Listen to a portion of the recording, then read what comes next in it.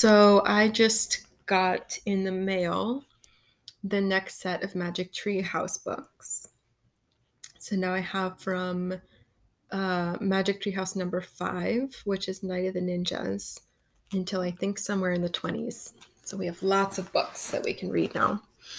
So this one is number 5, Night of the Ninjas. In the back of the book says, "Have you ever met a real live ninja?" Jack and Annie do when the Magic Tree House whisks them back to ancient Japan, where they find themselves in the cave of a ninja master. Will they learn the secrets of the ninja, or will the evil samurai warriors get to them first? Cool.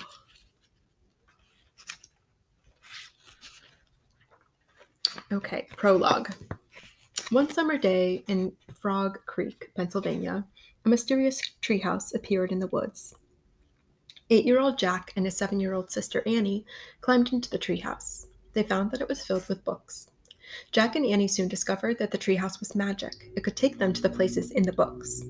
All they had to do was point to a picture and wish to be there. Jack and Annie visited the time of dinosaurs, Old England, ancient Egypt, and a pirate ship.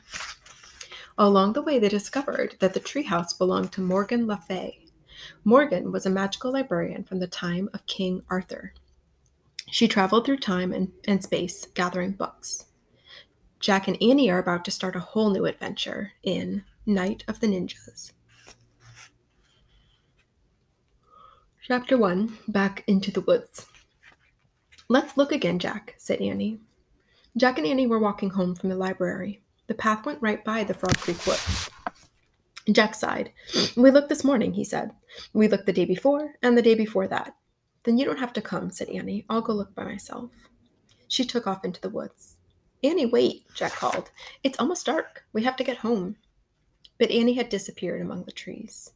Jack stared at the woods. He was starting to lose hope. Maybe he would never see Morgan again.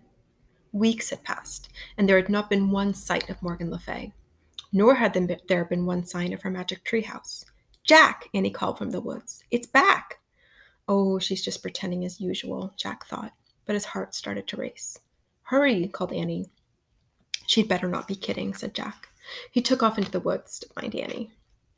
Night was falling fast. Crickets chirped loudly, and it was hard to see through the shadows. "Annie," Jack called. "Here," she called. Jack kept walking. "Here where?" he called back. "Here, here." Annie's voice came from above. Jack looked up. "Oh man," he breathed. Annie waved from the window of a treehouse. It was the tallest oak in the woods.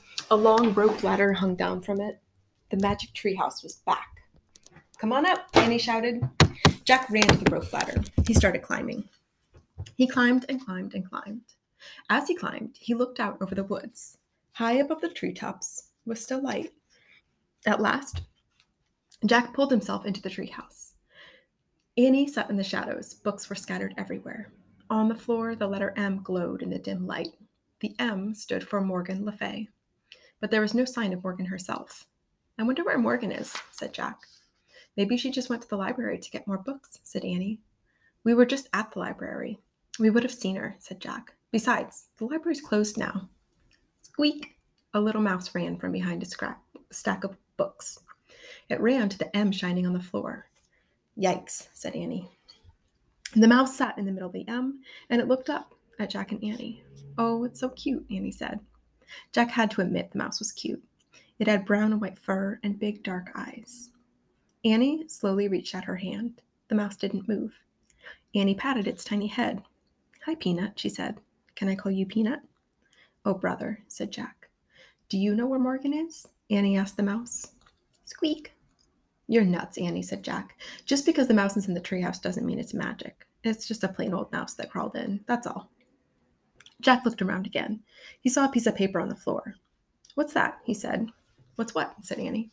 Jack went over and picked up the paper. There was writing on it. "Oh, man," whispered Jack after he read the words. "What is it?" said Annie.